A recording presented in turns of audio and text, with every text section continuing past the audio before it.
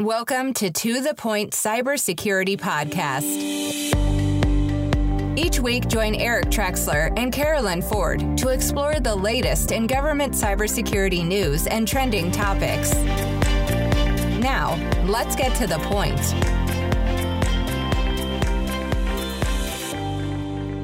Welcome to the Point Cybersecurity. I'm Carolyn Ford here with Eric Trexler. Hi, Eric. Hey, Carolyn. How are you? I'm good. Are you The right awake? to be forgotten. I'm almost forgetting my mind here. This is All good. right, What yes. a topic. So I was just going to ask you, Eric, if you've ever done something that you really regret and hope that never goes public. I never have. I don't think there's anybody around over the age of about 2, probably 12 months. Even 2. I mean, hasn't. like your son when he was a baby, right? He doesn't want that public. Right. We'll So leave that today, alone. yeah, all right. So today we're going to talk about the right to be forgotten with Gabe Gumbs, Chief Innovation Officer of Spirion. Good morning, Gabe. Good morning. So, by the way, this is why I'm advocating for bringing back physical film. This way you can still have the negatives. There Yes. you go. Right. A lot harder to steal, too. Right. Well, so I'm an NPR junkie, and I first heard about the right to be forgotten about a year ago on a Radiolab episode. I Right. have thought about that episode so many times because it really kind of started a moral dilemma within me, just about should we scrub people's information online? Because back in the day, before we had the internet, if a story got published in the newspaper, people tossed the newspaper. It was super hard to find that story again, right? You had to go to the library. Yeah. Pull And the even old copy. then, you may never find it. And you have to know to look, right? Right. Yeah, But- how to look. Yeah. Yeah. And these days, it's very different with the internet. And Right. There's the adage that anything you put on the internet, you basically have to think you want everybody in the world to be able to see because they have the ability to. I believe Right. the technical term is you cannot remove the pee from the pool. That's how we. Okay. Okay. I'll go with that. now I know the technical term. Yes. Well, and bring it around to like what we do, cybersecurity, it makes me think about, well, whose responsibility is that? Like with privacy laws, whose responsibility is it to get that stuff off the internet? Can it even be done? And then the other philosophical questions about rewriting history and stuff like that. So Gabe, I really need you to give me some clarity here. I will try my best. First of all, also an NPR junkie, and I know the episode of Radiolab of which you speak. It's a great episode for those that have not heard it. Totally worth checking out, Radiolab in general. I would start with, let's start with a couple of things. Let's start with what is the, quote, right to be forgotten. I don't think it's actually like labeled the right to be forgotten, although it may have a similar name. I haven't read the specific legal language of GDPR in a while, although I've processed most of it at this point. So I know that it is in Article 17 of the regulation, and it more or less applies to an individual's right to have their personal data erased under a number of circumstances. And one of those is if the data is no longer necessary for the purpose that an organization originally collected or processed it. And GDPR talks a lot about purpose, because purpose is very important when tied to data collection and processing. There are a number of other circumstances under which the right to be forgotten can be applied, right? When an organization processed that person's information unlawfully. And so you mentioned things like rewriting history. In the original impetus for the reason for the right to be forgotten to kind of come around, it was, if memory serves right, in relation to a court case where an individual had been wrongfully accused of a crime, or maybe it was expunged. I don't remember the exact details, but nonetheless, the circumstances of that had changed, and all of the information on the internet about that person was, at that point now, not right. So there are a couple arguments there. You could argue that by removing all of it, you do change history, or you could argue that, you leave it all there and put a little asterisk and, kind of like we do for all the baseball players that we're choosing, right? So which one of those is actually rewriting history versus not? Because history did still happen. In fact, so much so that we're still even talking about that court case. Well, and even let's say that it wasn't wrongfully accused, like the guy actually did it, but it was 20 years ago. And it was, you don't get all the context around it. All you see if you search online is that he has an arrest. It's a felony, whatever. Those are basically the context that you get, right? Yeah. So, it's interesting. I was in New York this weekend with a buddy who's a nurse. And at 21, he was caught peeing in the woods, public indecency. I swear to God, we had this story. He was telling me this story. At 21, he was caught peeing in the woods in college, right? Right. Up all night partying, whatever. The cops brought him in for that. Right. He went to court eventually, and it was supposed to be expunged from his record.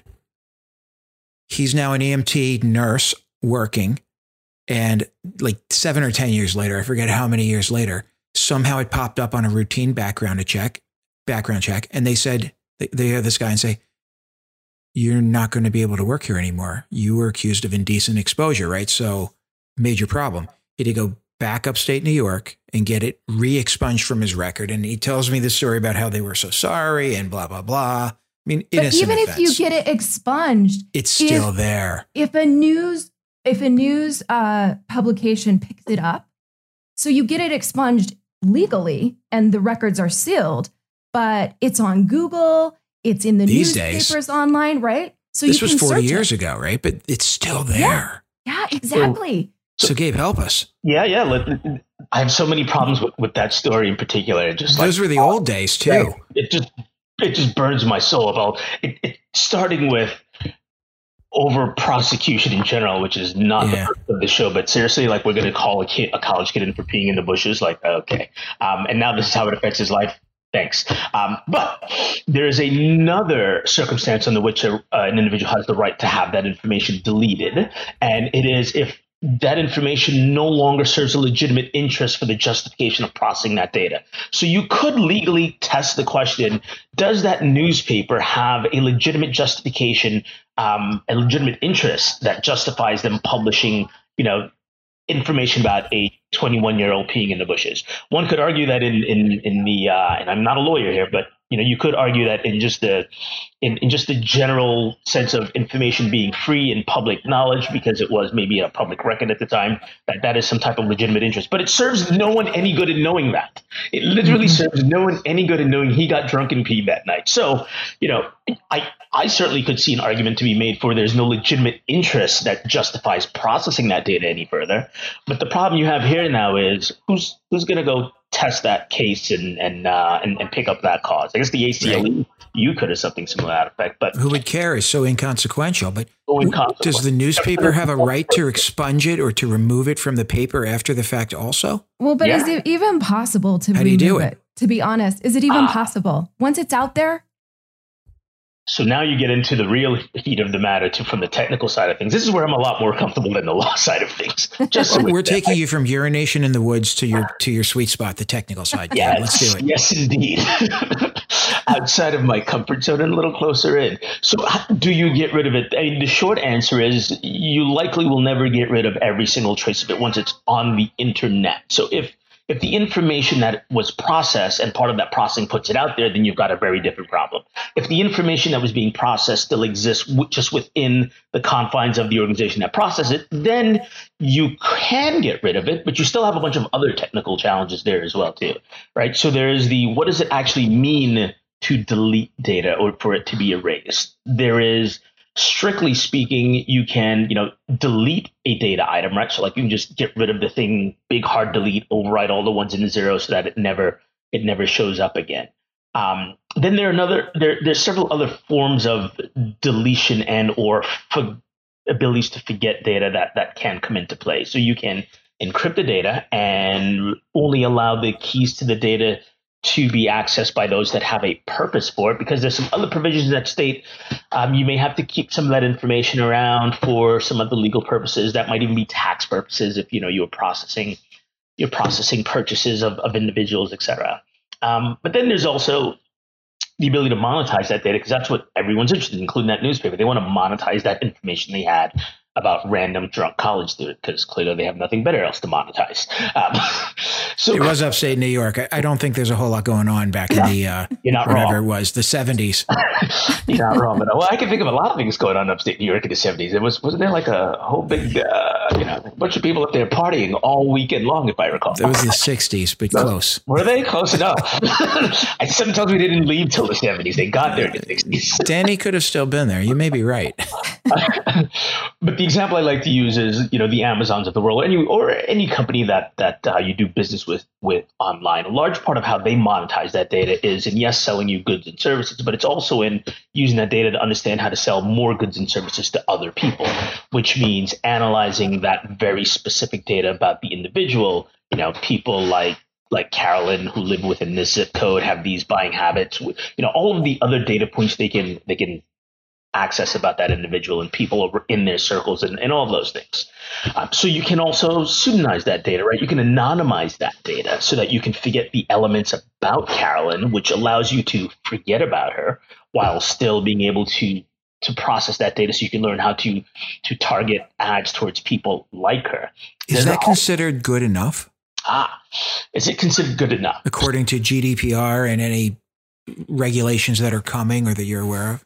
So GDPR is not the only regulation that had, forget the right to be forgotten. It's not the only one that has had the notion of de-identification around. HIPAA, which has been in existence with us stateside since 95, also has a sense of de-identification, right? Because we've been sharing health data for centuries with other research individuals and companies. For example, right now we're trying to fight a pandemic, so a lot of health information is shared.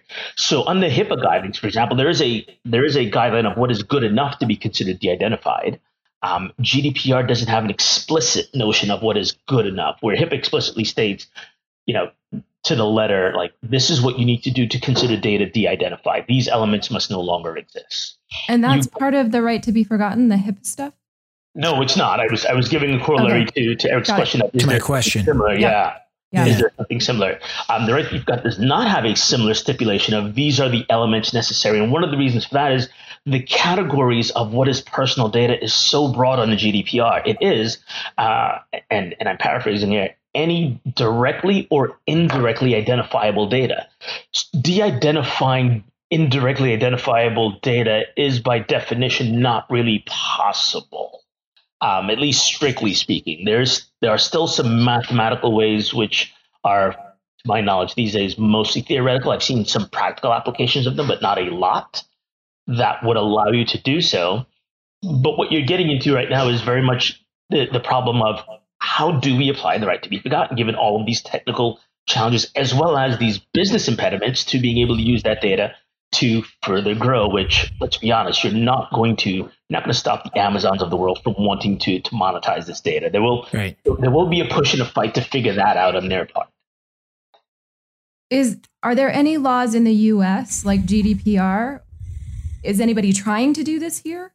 CCPA, the California Consumer Protection Act, is the closest we have to that, which in a lot of ways is very similar. It was drafted with similar language and a similar thought in mind to protect the consumer from having their data being monetized and shared beyond their control.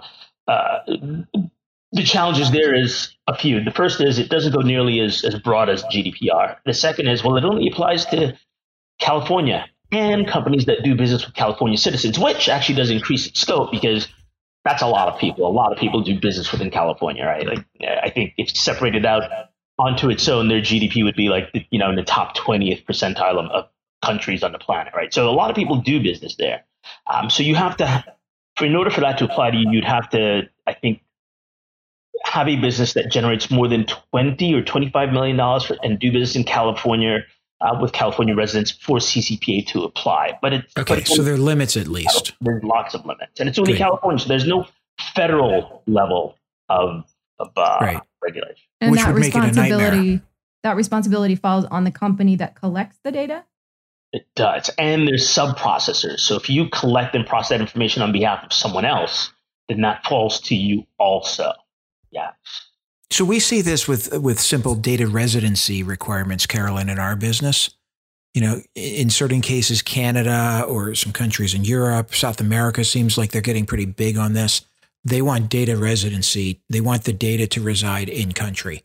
That usually results in us having to set up a data center or a point of presence there, processes and procedures, staffing many times, right? Because not only do they want data residency, they want Canadian citizens or whatever. It becomes a massive cost, quite frankly. Yeah, so then that falls on the cybersecurity vendor? Well, not just cyber. Anybody doing business in that location needs to essentially set up a shop and ensure data, what I'll call data integrity. Gabe, you'll probably balk at that, but like the integrity of the data staying in that country, being touched only by national residents of that country. So you're essentially replicating. So instead of being able to consolidate and control cost around operations, ease of use, and everything else, you're standing up multiple points of presence that cost millions of dollars a piece over the course of a year at a minimum just to get started. Yeah. It's hard. What you see is as a nightmare to implement, which is accurate, has also meant an absolute gold rush, unfortunately, for some in this industry, right? There is so many technologies trying to come to the rescue of us, but and some of those things are causing more confusion than not. Yeah. So I do have a question for you, Gabe. As I watch, the Apple Google war, I'll call it, but it's really, Apple and Google represent different types of companies, different in the way they think about data in my mind. Apple appears to be, if you read their privacy policies, which I've started, but you can never get through them all, they appear to obfuscate a lot more information, right? Than, they don't collect as much in the cloud or back at corporate, identifying information where other companies may want to collect every single morsel they can to make better business decisions. I think you see it with Siri, and then you see it with, what's Google, Carolyn? Help me here. What's Google's assistant? Yes, I forget. I don't know. Yeah, whatever. But it's much more accurate. Does it matter? It does, because it's much more accurate in predicting what I'm going to do, where I'm going to go next, that type of thing. Siri's kind of challenged at times because it doesn't have as much data. Mm. I think it doesn't collect as much about me, I should say, or so I believe. Gabe, you're not in agreement. No, I'm not.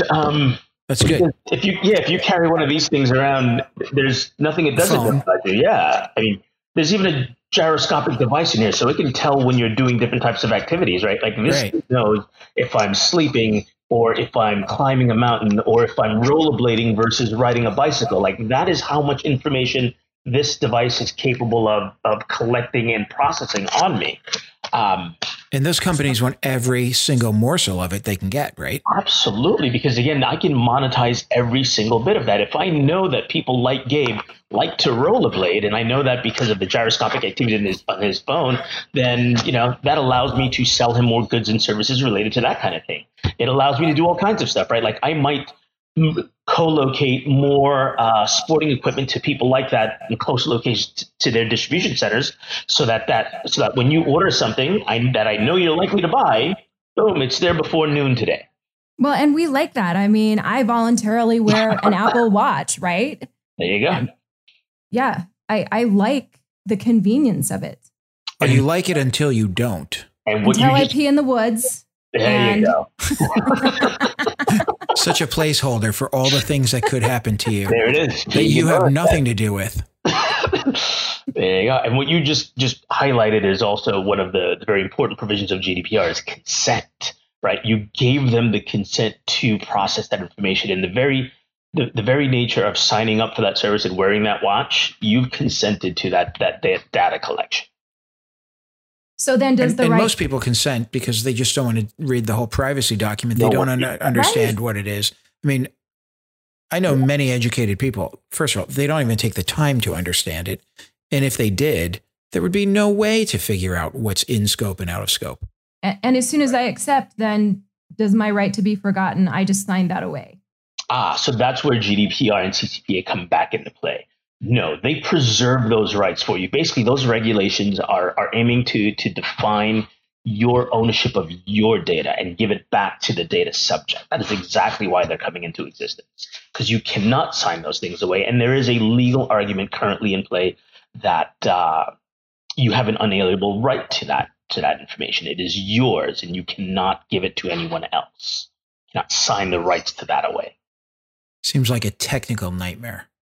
It is an absolute technical nightmare. It is. Wow. In order to implement, so you have a number of additional challenges. How do you locate and track all of that information? So now that you've collected all this information and it makes its way around inside your businesses in any number of ways, how do you keep track of every single time Carolyn's information gets replicated in a report that gets generated and sent around to 20, 30, 40 people internally, or it replicates throughout all the many systems, or to your point, it also then gets co-located in a number of other technical systems. So it's not like this information is just sitting in one machine where you can just go, there's all of Carolyn's machine. I'll just hit the big red delete button. No. It's everywhere. So now I have to go find it. And that in and of itself is a challenge. Yeah. So Gabe, as we're wrapping up here, honestly, I don't feel like I got a lot of clarity. So help me out. Like, what do we do? What's the answer? We just checked off on the privacy button. We accept, but tell us what the answer is so we don't have to process it. Stay calm and don't pee in the woods. That's what we do. Well, the answer actually is in where I just left off, which is the only way you'll be able to apply any of the other controls around being able to both stay within regulatory guidelines and the ability to delete it, but also process it legally, is by first understanding and knowing where all that information is inside of your system. Like, that is step one. If you don't know that, you literally cannot do any of the other things necessary. But that's so hard. I worked with an agency a few years ago that was doing smart data tagging, or trying to. Yep. And they had I don't want to get into specifics, but they had a certain number of kilobits of a data tag, like a header to every piece of data. And every description you could imagine, probably missing another couple 100,000 pieces that they'd have liked to have had. But the implementation was impossible. Honestly, that just breaks my head. I don't even understand what you're saying. Every piece of data had this little header with it that said, this is what it is, this is how it's been used, on and on and on. Yeah, well. But you couldn't implement it. How do you go to commercial industry and say, hey, we're doing smart data tagging. I need you to be able to take this header and apply it to all of the data you put in your systems. It was a brilliant idea by a bunch of brilliant scientists that you would never be able to implement. Well, we've got a handful of brilliant scientists that work for us also. A couple of them happen to reside right here at Spirit, and it is a large part of what we do. It is in that discovery of sensitive data, because the thing is, you don't need to find everything within the environment. You just need to find all of the sensitive data within the environment. You need to find all of the sensitive and subject data within the environment. And that is at the core of what we do: understanding, locating, classifying, and exactly what you're talking about, tagging that information so that we can know where it's at and track it throughout its life cycle, but also manage it as well. And we take the approach that in order for you to be compliant, you first have to understand that information. And in order for you to understand and control that information, you've got to be able to find it as well. So we work our way backwards from that problem. And how many companies in your experience, I'll give you my number in a bit. How many companies in your experience understand their data? The answer is none.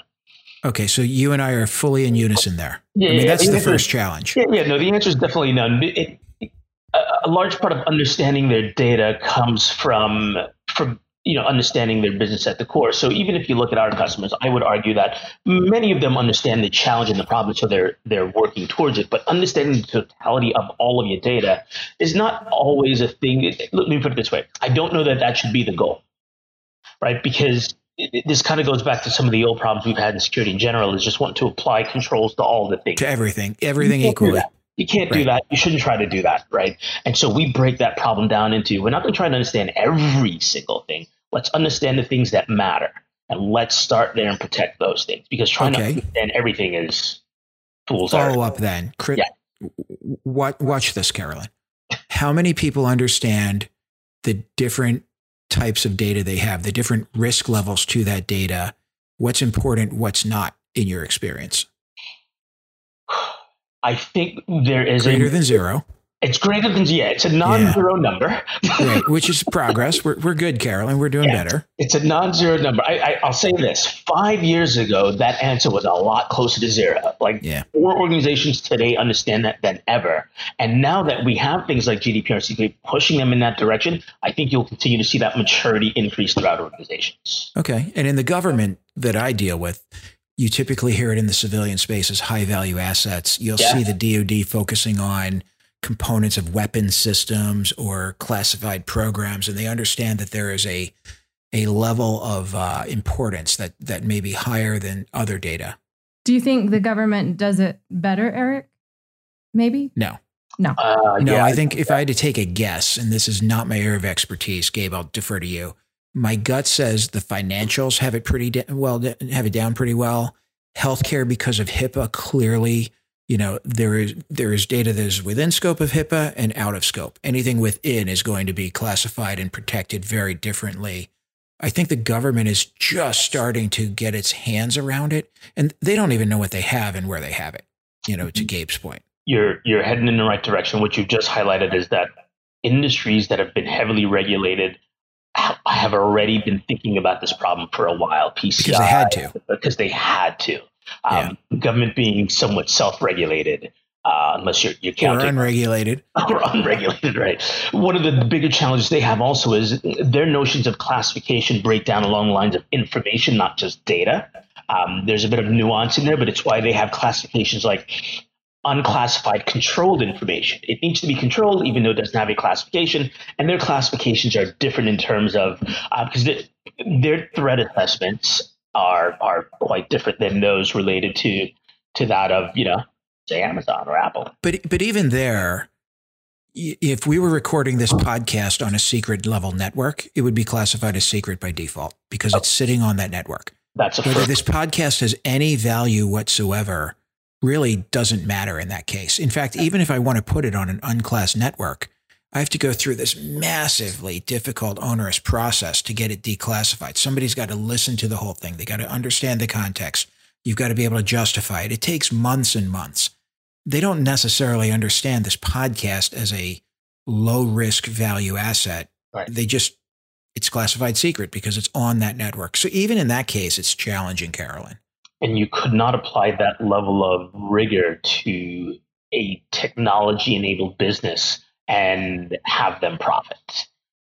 Right, because to move this podcast from secret to unclass, right, a human would have to listen to it. Right. Well, and there's no automation that's going to make that happen. I mean, hopefully humans will listen to this.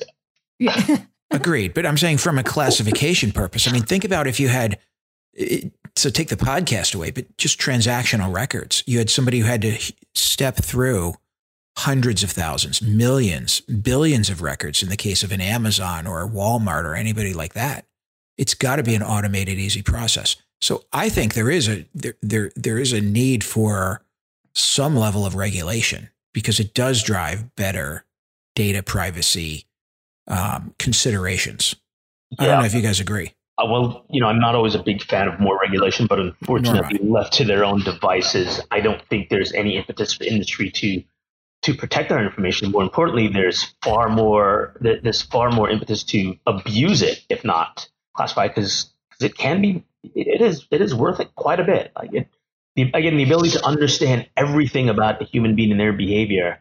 I need to only point you to things like Cambridge Analytica to understand just the depth of that problem, right? It would get abused versus not if left to their own devices. So back to the beginning of the podcast, if you pee on the internet or in the internet pool, no one hears it, where everybody has the ability to see it. Yeah. I mean, it's out there. It is out there. You cannot remove it. It is no getting it back. Yeah. Not even a little bit. Archive.org is testament to that, right? No kidding. I use that a lot. Yeah. The Wayback Machine. I don't know. The idea of more regulations just kind of makes my stomach hurt. But it's moderation. Regulations. Yeah. Regulations are there for a reason. You can't abuse them. Yeah. But look at HIPAA. Nobody would say HIPAA is perfect, but in this case, it's probably positioned us a little better to protect data. Yeah. Protect privacy. Yeah. it is, to your point, HIPAA not only being perfect, the P in HIPAA stands for Portability Act. And I think we would all argue that we've not achieved the portability of our own health information whatsoever, right? So it probably hasn't stood up to that test, but it has had the byproduct of helping secure our personal information, our health information. So thank you. I don't know that like I said, I don't know that I feel any more clarity than I did at the beginning, but. Well, I can give you clarity. You'll give me Google clarity? Assistant. Oh, there we go. Siri, Okay. Cortana for Microsoft, and Google Assistant. There we go. All right. Well, thanks, Eric. There's a little clarity if that helps, Carolyn, ending the show. It's a little bit. Yeah. Well, Gabe, thank you very much for joining us. And thanks for having me on. Yeah, thanks to our listeners for joining us. And we'll talk to you next week. Bye. Take care. Thanks for joining us on the To The Point Cybersecurity Podcast, brought to you by ForcePoint. For more information and show notes from today's episode, please visit www.forcepoint.com/govpodcast. And don't forget to subscribe and leave a review on iTunes or the Google Play Store